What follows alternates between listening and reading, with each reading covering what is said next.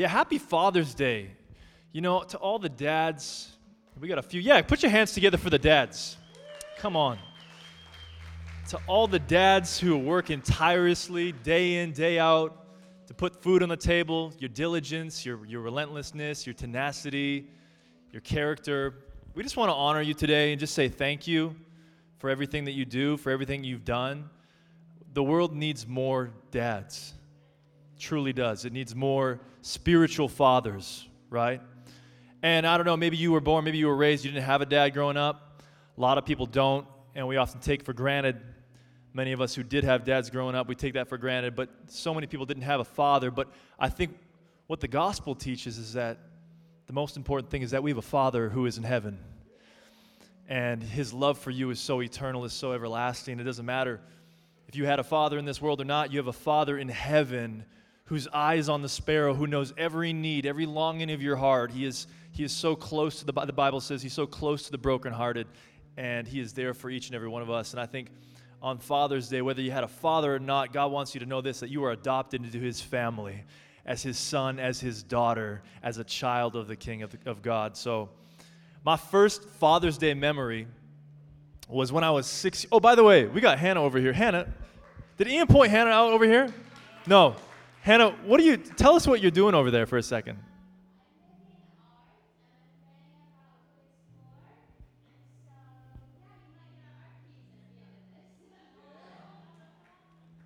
So you have to check that out. She's moving with the Spirit over here.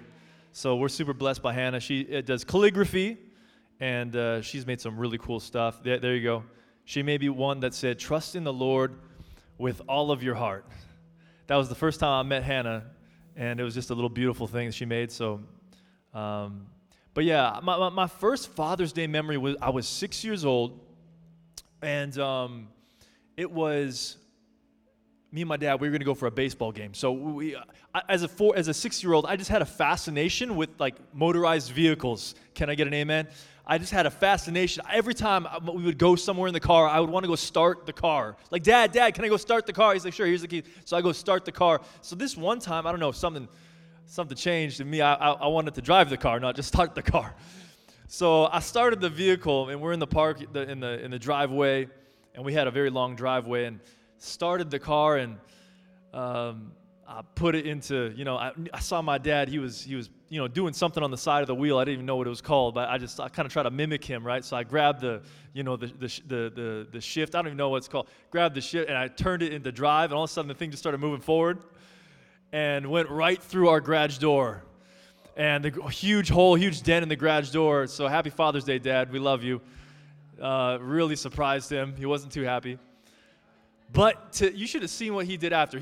What he did was, my dad, he didn't scold me. He didn't get after me. He kind of just like said, what the heck happened? But he said, you can't do that. You can't drive the car. You're 6 years old. But what he did was he took me, and we just, together, we cleaned up the garage. We fixed it all up. I literally drove right through the garage door. Like, messed up all his benches, and all his tools fell off the shelves, and all his utensils. Everything was messed up. That's where Dad kept all his woodworking shop thing, right?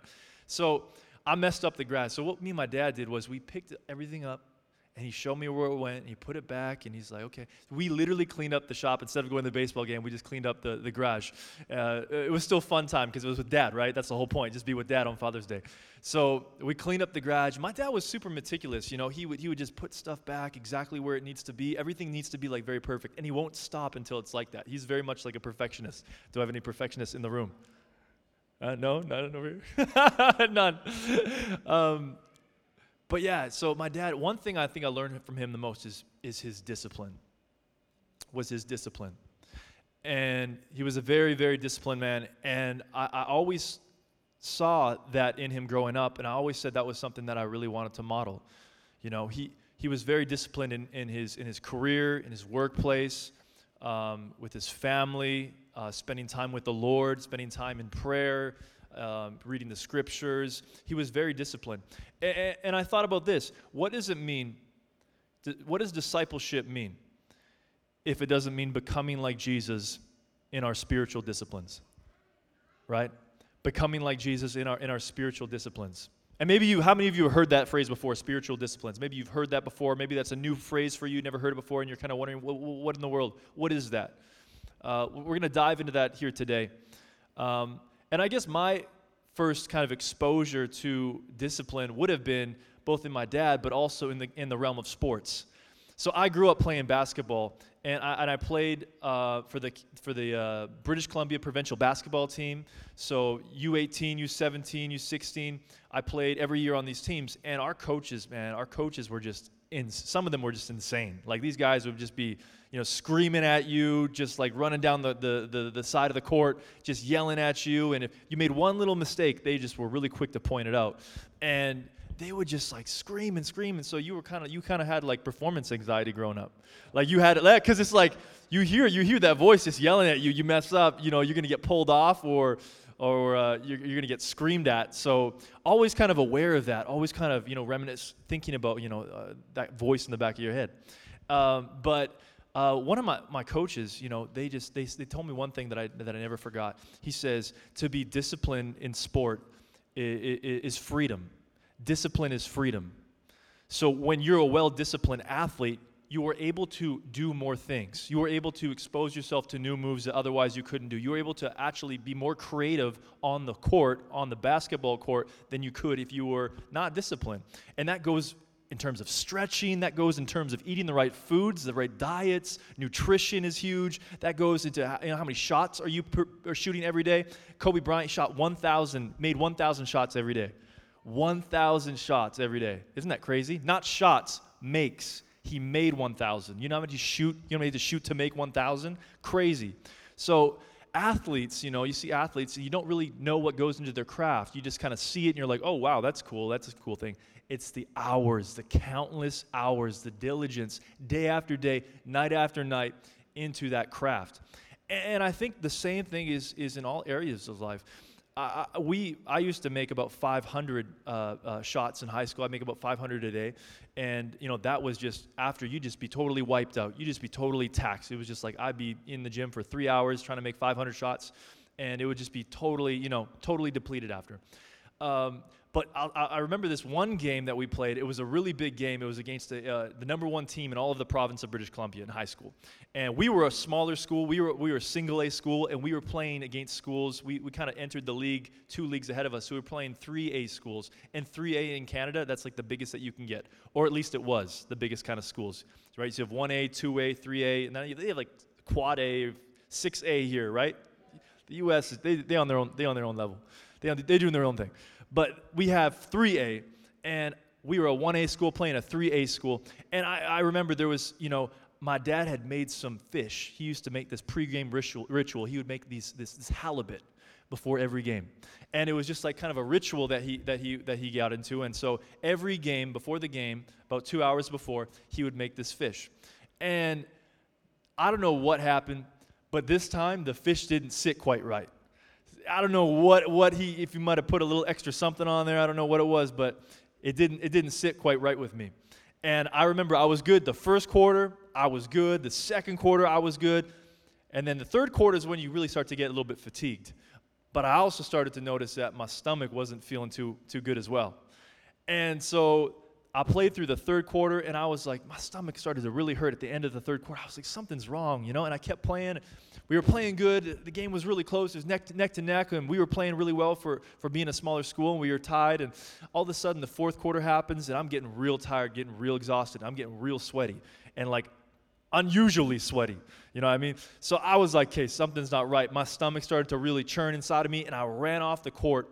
And when I ran off the court, like our bench was right in front of, you had a change room over there, and you had a change room over here. So our bench was situated in front of the women's change room.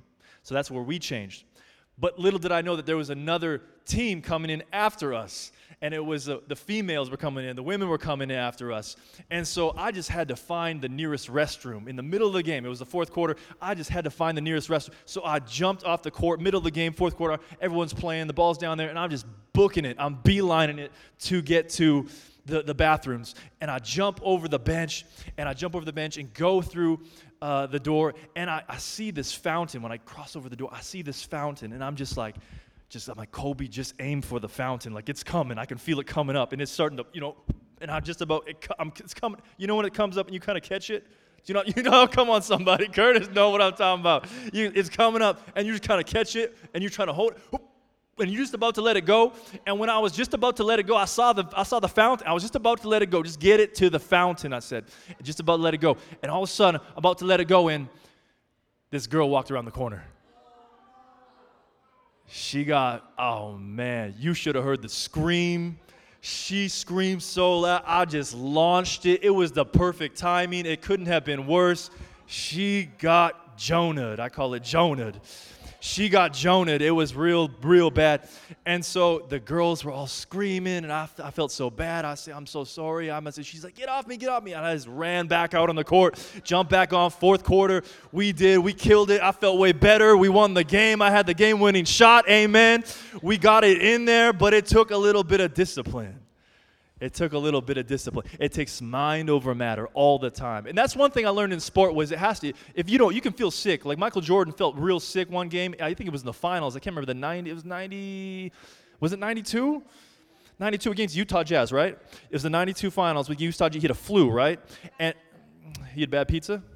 He had something. I don't know what it was, but he had the flu, I think.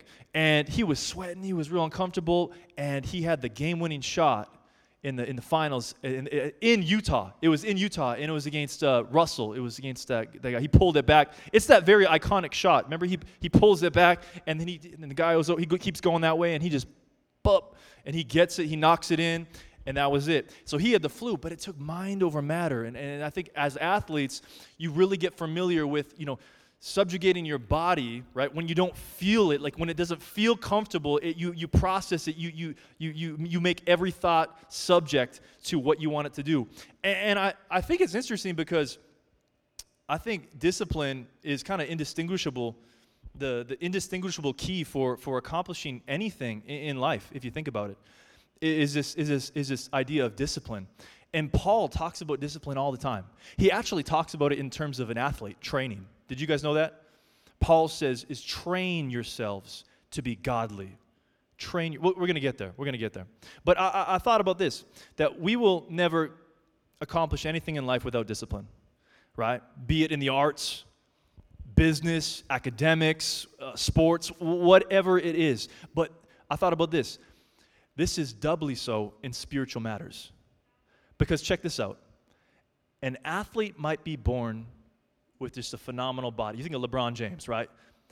A musician might be born with perfect pitch. I think about Carlos, right?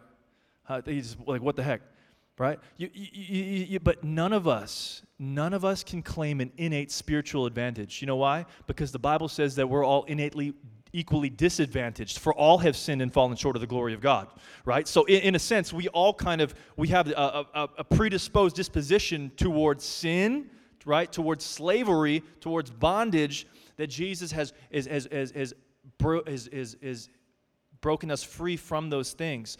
But we don't have a advantage in those areas. We're all kind of equally spiritually disadvantaged. So it's going to take a lot of diligence. It's going to take a lot of discipline for us to have this, this connection with God, where we're really just totally just connected in every single way possible, where we can practice the spiritual disciplines. And I thought about the life of Jesus, and I really want to highlight a few texts today. So if you have your Bibles, we're going to pop it up on the screen. Jesus, his life was very disciplined, and his spiritual habits help us develop intimacy with God. And I think when we see this very clearly in the scriptures, that spiritual habits, they're not there for our praise. Do you know what I'm saying? Like spiritual habits, like fasting, right? Like rest, meditation, prayer, like these things aren't meant for our praise. They're meant for intimacy with God. And I think Jesus reveals that time and time and time again throughout the New Testament.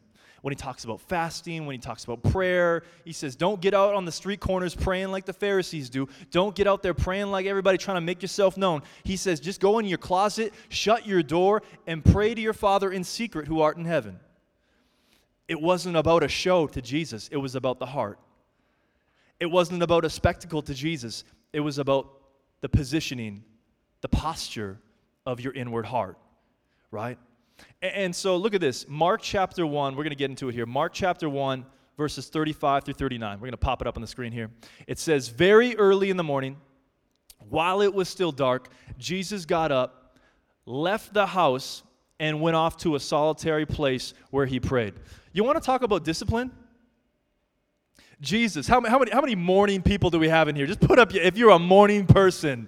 If you're a morning person, God bless you. That is incredible. I'm not a morning person. I am not a morning person. I get my best work in 11, I would say 10 p.m. to 12 midnight.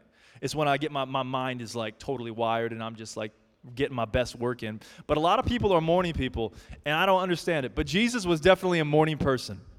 And the Bible says it was very early in the morning while it was still dark, right? He left the house and went off to a solitary place where he prayed. It says Simon and his companions went to look for him. And when they found him, they exclaimed, everyone is looking for you. Jesus replied, let us go somewhere else to the nearby villages so I can preach there also. That is why I have come. Look at that. That is why I have come. So he traveled throughout Galilee, preaching in their synagogues and driving out demons. What you didn't read here was just what took place in the few texts prior. Jesus is doing all these supernatural healings. He's performing all these signs and wonders, and people are bringing out their sick people for Jesus to lay hands on them, for Jesus to heal them. And he's getting famous, and everybody's looking for Jesus. They're saying, Jesus, where are you? Everybody looking for you. Everybody wants to know where you're at. You're popular here. Like, let's continue your popularity. Let's continue to get your name out there, Jesus. Like, your ministry is going really well. Like, things are really beginning to flourish. Like, we need to take advantage of this opportunity so everybody can know that you're the Messiah. And look what he said. He said, let us go elsewhere. To the nearby villages so I can preach there also. He says, that is why I have come. He came there to do what? Not to just simply heal, right? But he came there to preach the gospel. Jesus didn't want his ministry to be absorbed by physical healings. He didn't want his ministry to be defined by simply meeting people's physical needs. He wanted his ministry to be defined by preaching a proclamation of the gospel, right? He wanted his ministry to be represented by that he wasn't just here to do some cool stuff and just to see the sick healed and all that. He was there to save the lost, to seek and save the lost. But I thought about this. This was a very common pattern in Jesus' ministry, where he would go and pray and meditate often. The Bible says that he leaves often to pray and to meditate and to spend time with his Father in the early morning hours, and he just goes off in the middle when nobody's up. He just goes off and he starts praying to the Father. He does this time and time and time again. And what is prayer? Prayer is a spiritual discipline. Did you know that? A lot of people, as a pastor, you come across a lot of people that say, Pastor, the hardest thing for me is to pray. I just can't sit still. I just can't get alone with God. I just can't it's such a mundane thing. Like, I feel like I'm just talking to a brick wall. Like, I feel like I'm talking and nobody's talking back. Like, it's so difficult. It's so challenging for me to get in the pattern, to get in the rhythm of prayer. And what is prayer? Prayer is a communion time with your dad. It's just time where you and your dad get together and just spend time together.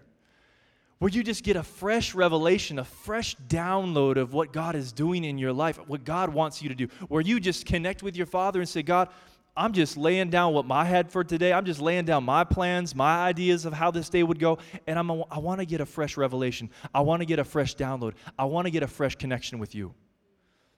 Prayer is time where you just simply just surrender what you had in mind and receive from God.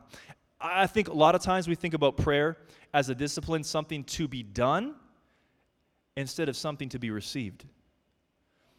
Some of the most powerful prayers we can make is one where we simply open our hands and listen. You don't have to say anything. You don't have to try to pour out your heart and every care and every longing. Prayer is a time for you just to open up your hands and listen. How many of us are just praying and we're just listening? just praying and just waiting for God to say something. We're listening. Our ears are open. Our eyes are open. And we're just saying, God, what do you want to say today? How are you trying to speak to me today? What revelation, what fresh download are you trying to integrate into my soul, into my spirit today? Like, what is it? And Jesus just did this with his Father. He would just go off in the middle of the night and just spend time with his Father and pray.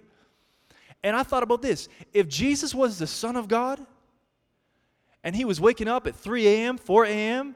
to go pray in the mountains, and so I was like, how much more so, right? Like if the Son of God, God in the flesh, spent time in communion with his Father and just getting away and time again, just solitude and prayer, how much more so should we, who are fallen, sinful human beings, be devoted in our prayer life? Right? It just doesn't make sense to me. Like, we don't like praying. It's like, that was Jesus' lifeline. Like, that was his lifeblood. Like, his prayer was where the power was found. And many of us are like, we live in life without power because we don't have much prayer. Right? Prayer is where the power comes from. We'll never live lives of power until we live lives of prayer. Like, you really want to say, okay, where I just don't feel like I have the aptitude, the strength to keep going. I feel like my soul is dry. Let me just ask you a question. What's your prayer life like?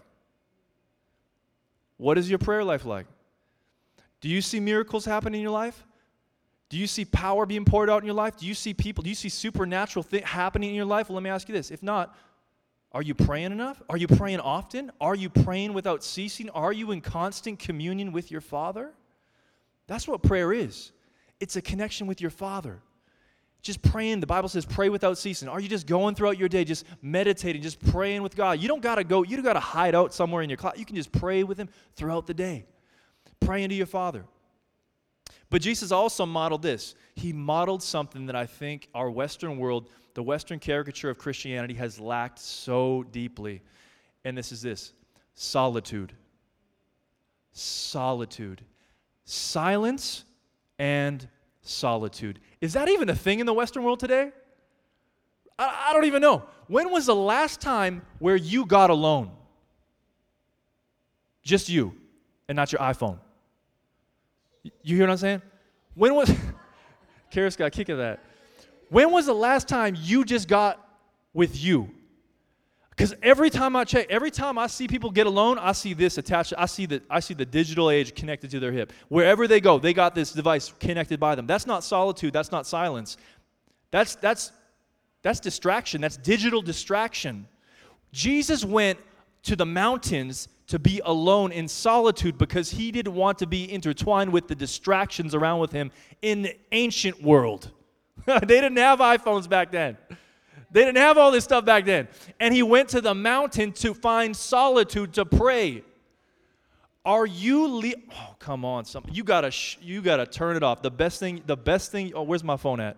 Where's my phone at? The best thing you can do. Listen, you want to feel connected to God, you want to feel like you feel in life with power and prayer. The best thing you can do is to hit this power button and just turn it off. No, seriously, the best thing you can do. You want a stronger relationship with your kids, with your family, with your mother, with your dog. Go to the dinner table and turn off your phone. I promise you this. It's going to enhance your relationship 1,000-fold. We all guilty of it, right? Jesus went away to find solitude, to pray with his Father. He wanted no distractions. I love what Cal Newport says. He says this. He says, a common term I heard in these conversations about modern digital life was exhaustion. He said it's not that any one app or website was particularly bad when considered in isolation. As many people clarified, the issue was the overall impact of having so many different shining baubles pulling so insistently at their attention and manipulating their mood. Their problem was this frenzied activity is less about its details than the fact that it's increasingly beyond their control. Few want to spend so much time online, but these tools have a way of cultivating behavioral addictions. The urge to check Instagram, the urge to check Twitter, to refresh Reddit becomes a nervous twitch that shatters uninterrupted time into shards too small to support the presence necessary for intentional living. Come on, somebody. Come on. We're so divided. We're so distracted. We don't have silence. We don't have solitude. And like Jesus, we need to go to the mountain. We need to unplug and spend time with our Father who art in heaven. I wonder if we can do that. I wonder if we'll, because I know you know to do it, but I don't think we do it. You know what I mean? It's not enough to know. You need to activate it. You need to execute. The Bible says, don't be hearers of the word, but be doers. Go spend time in silence and solitude in prayer with your Father in heaven. Okay, next point. So, I love what he says here. So, he says, everyone's looking for you. Jesus replied, let us go elsewhere to the nearby villages so I can preach there also. That is why I have come. I thought about this, right? Jesus is becoming increasingly popular, right? The easy thing to do would be given to what is comfortable and convenient for the sake of his popularity. But what does he do? His discipline is directed by his purpose, not by his comfort. Look at this. This is crazy. How is calling every time over comfort? Calling every time over comfort, not convenience. What determines the direction of your life? How are you living a life that is disciplined? Is it according to comfort or is it according to your calling and to your purpose? Because it's really convenient to do things the easy way, to do what's comfortable, to do what's uncomplex, to do what's easy and natural. But I promise you this, you will never live a disciplined life if you are always going with convenience. You will never live a life that is godly, a life that is trained to be godly if you are always going what's most convenient and what's most comfortable. Calling over comfort. Purpose over popularity every single time. You do what everybody else does, it's really simple. Go along with what everybody else is doing. But Jesus says, this is why I have come. He couldn't stay there healing people. He couldn't stay there. He had a purpose. He had a calling that was much greater to proclaim the gospel, and so he had to move on. His life was shaped, his ministry was formed by discipline according to his calling, right? So he says this, and I think this is the best example of calling God-centered, comfort, me-centered. He says in Gethsemane, he said, Father, take this cup from me, but not my will, your will be done.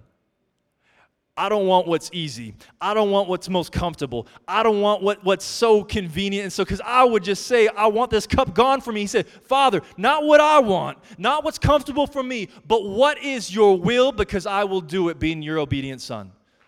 How many of us are willing to sacrifice comfort and convenience for our calling?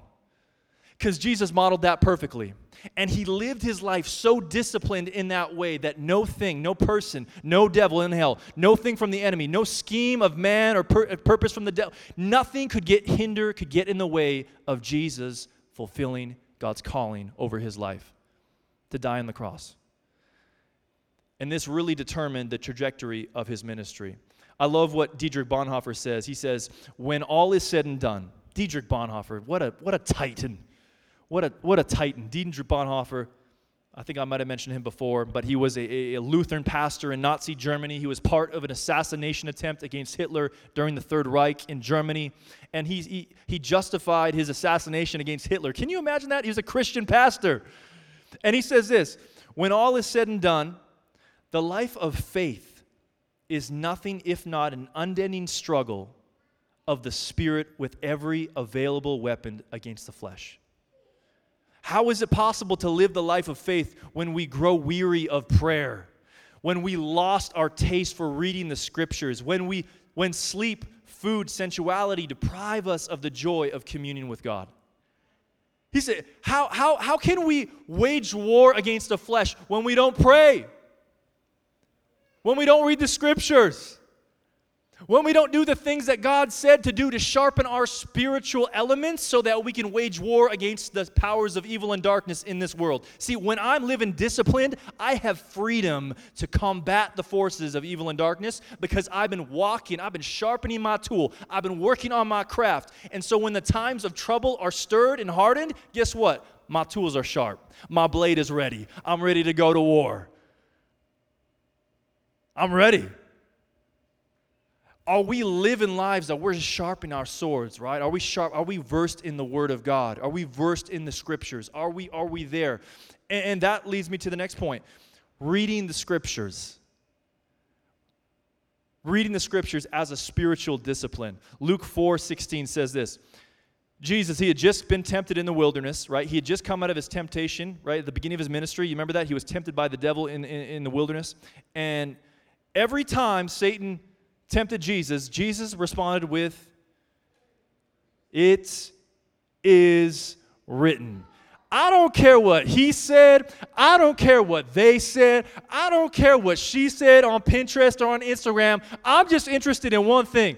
Thus saith the Lord. Amen. I just want to know what the Bible says. I don't care what a popular opinion is. I don't care what philosophy says. I don't care what they say. I just want to care with what does the Bible say. And every time Jesus was tempted, David says this, "I have hidden thy word in my heart that I might not sin against thee." Every time a temptation came his way, he would say, "It is written."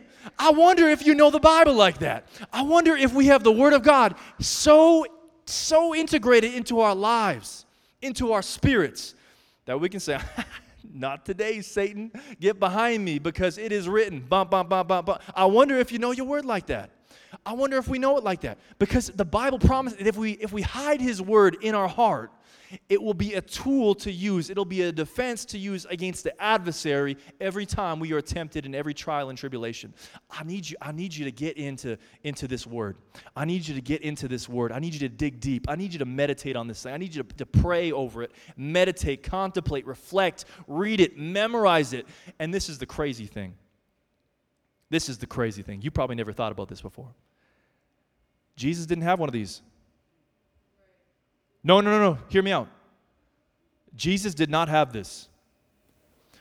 The only scriptures in the ancient world were on what was written on a papyri. Very, very expensive luxury in the ancient world. Jesus did not have access. Only the most affluent in society had access to papyri. Jesus was broke and his family was broke. We know that. The scripture tells us that. He did not have access to to papyri. And if he did have access to it, it was simply a few pages of the Old Testament. It certainly would have been not the entire Old Testament. Remember, the New Testament wasn't around, wasn't written then. So it would have been some pages from the Old Testament. So where did Jesus get his knowledge of the Scripture? He went to church. Every single weekend. Oh, come on, this is good. This is really good. See, every synagogue had Scripture. Every synagogue had papyri. Every synagogue had the Old Testament Scriptures. So look at this. Luke chapter 4, verse 16. So here we go. He went to Nazareth, where he had been brought up, and on the Sabbath day, and on the Sabbath day, he went into the synagogue as was his custom. Oh, come on, Chuck. Say custom. Say habit. Say discipline. See, I didn't just give in because it was hard to get to church that day. See, it was my habit. See, I had a way of doing things. I had to go because it's so integrated into my routine, like my rhythm, like my life. Like I had to go. I had to go because I cannot go because it's so you hear what I'm saying? Like it's a part of my rhythm. It's a part of my life. It's a part of my doing to be with God's people, to hear the word proclaimed, to get the scripture in my heart, in my soul, to get it inside of me, because you can read it, but if you don't have it inside of you, it's not going to have the power that you need it. So you got to get it inside of your heart, inside of your soul. So he went into the synagogue as was his custom, and he stood up to read. Jesus was a participant. He wasn't just a spectator. Check this out. He got up to read, and it says here, he read the scroll of the prophet Isaiah. It was handed to him. And that's the famous passage where it talks about, this is the year that the Lord has, the year of Jubilee, and he's going to release, it's the good one, right? So check that out. So Jesus would have gotten to know the written word by going to church. I just think that's phenomenal. Like, he didn't have this luxury, and yet how many of us, this thing sits on our bookshelves, goes untouched, unscathed, unread for years, and it's just collecting dust, and it's just sitting there, and none of us, we don't get into it. And in the ancient world, they had to go to church to read it. I think, what a luxury, right? What a convenience. And we don't even touch it. It just blows my mind. Spiritual discipline, read the scriptures. You want to have power in your walk with the Lord? Know the word, right? With the living word, know the written word. And then this, I love this, Hebrews chapter 10, verses 25.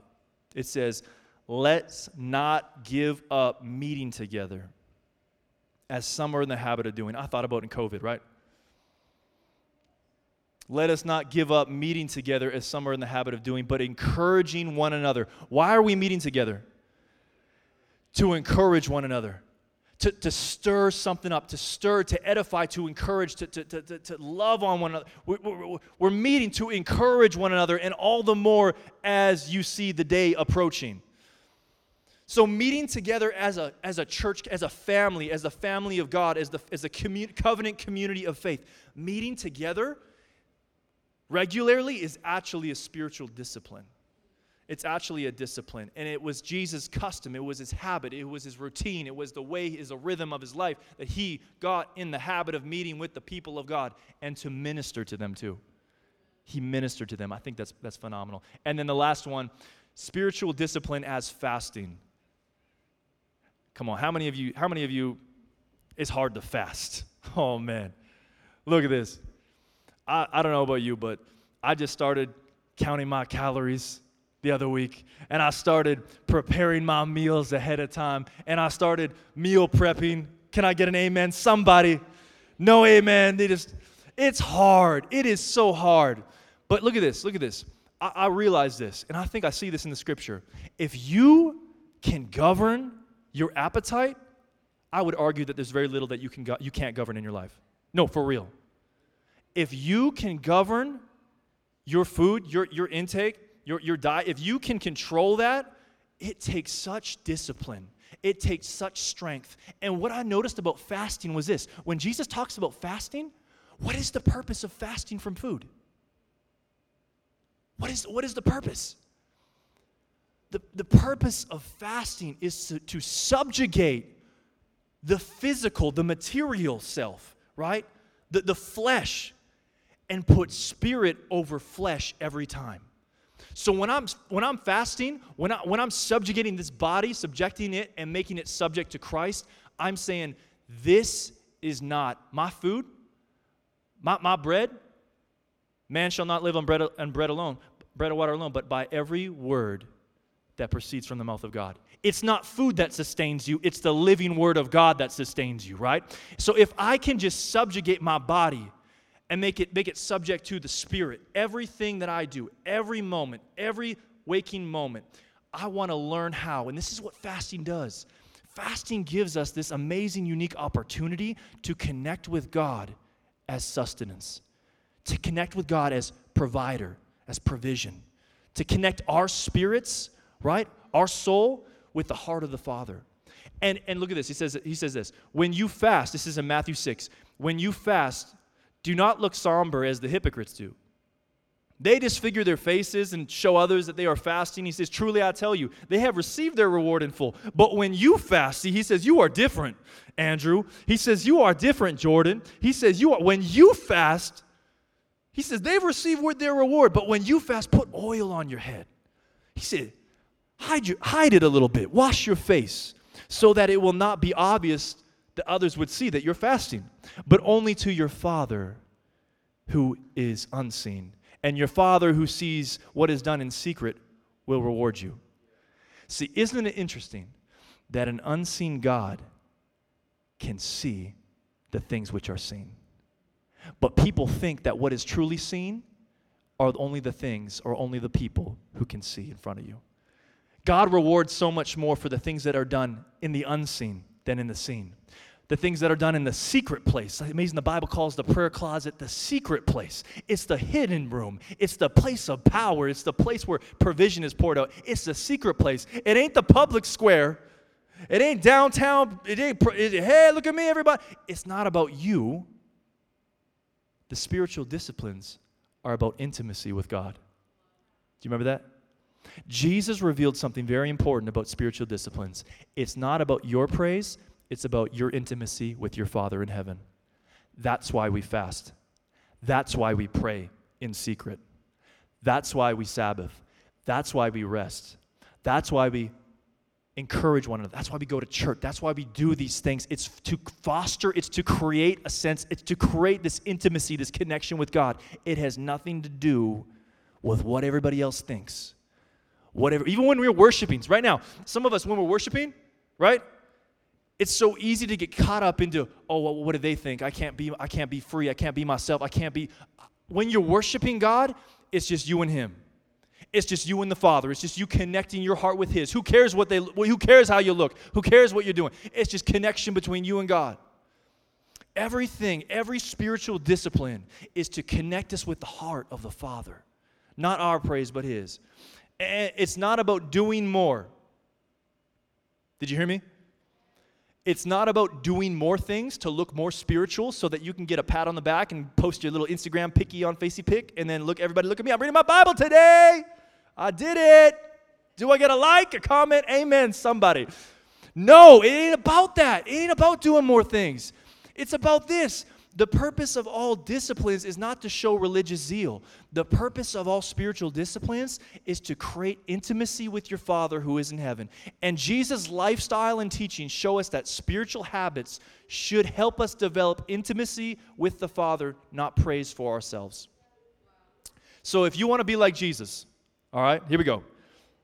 If you want to be like Jesus, then the thing to do to follow Him is into a relentless obedience to God's will and stop drawing attention to yourself. It's not about you. It's not about your own spirituality. Look at me. Look how holy I am. I'm fasting. Woohoo! It's not about that. It's about connecting your heart with your Father's. That's what it is. That's what it's all about. Don't try to prove your devotion to God. Just show God you are devoted to Him. Right? How often do we do things for God, right? We do things for the kingdom. We do things repeatedly in order to show that we're committed to God, that we're devoted to Him, instead of just being with Dad. It's Father's Day. Spend time with Dad. Go home after and spend time. Get in your prayer closet. Just spend time with your Father who's in heaven. Let me get the band. We can get the band up here. I'm wrapping up here. Just spend time with your Father who is in heaven.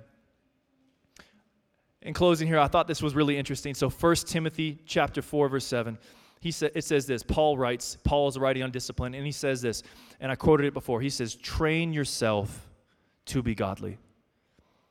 Train yourself to be godly.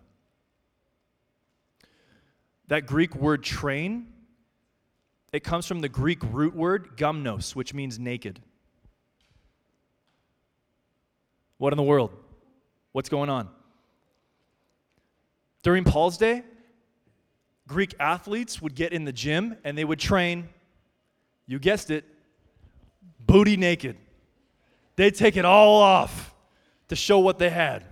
No, this is really interesting. This is really weird, right? They would get in the gym, and athletes, they'd be in the gym, they would run races, they would do all this stuff, they would do it naked. Not a thing, not an article, nothing on them, in order casting off every encumbrance, everything that hinders, so that we can run the race more fully. Have you heard that passage before? Oh, whoa, now it makes sense.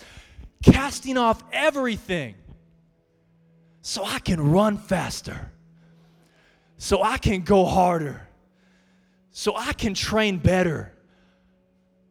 Sin? About the worst question, the lowest question you can ask yourself is it a sin? How about this? Does it help me run? Does it help me run this race of faith? The lowest question you can ask is it a sin? Do I need to throw it off? It's not do you need to, should you throw it off? Will it help you run? Paul says, throwing everything that hinders and the sin that so easily entangles, let us run with perseverance the race that is marked out for us. Let us run with discipline. Let us run with endurance. Let us run and throw it all off to run this race more fully for the name and sake of Jesus. Does it help me run? Does it help me become a better Christian, a better follower, more loving, more kind, more caring, more compassionate? Does it help me run? If not, throw it off.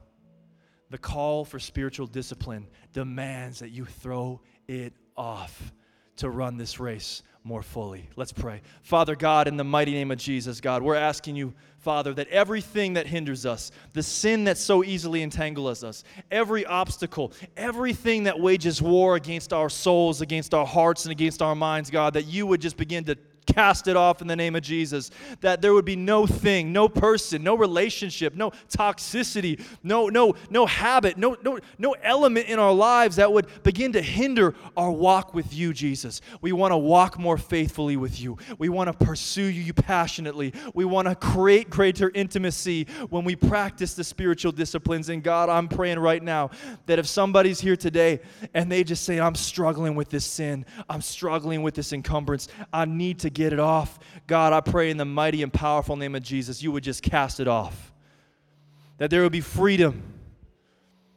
That there would be renewal. That there would be grace. That there would be power through the Holy Spirit in their lives to help them run more faithfully and more fully devoted to you. And we pray it in the powerful name of Jesus. Amen.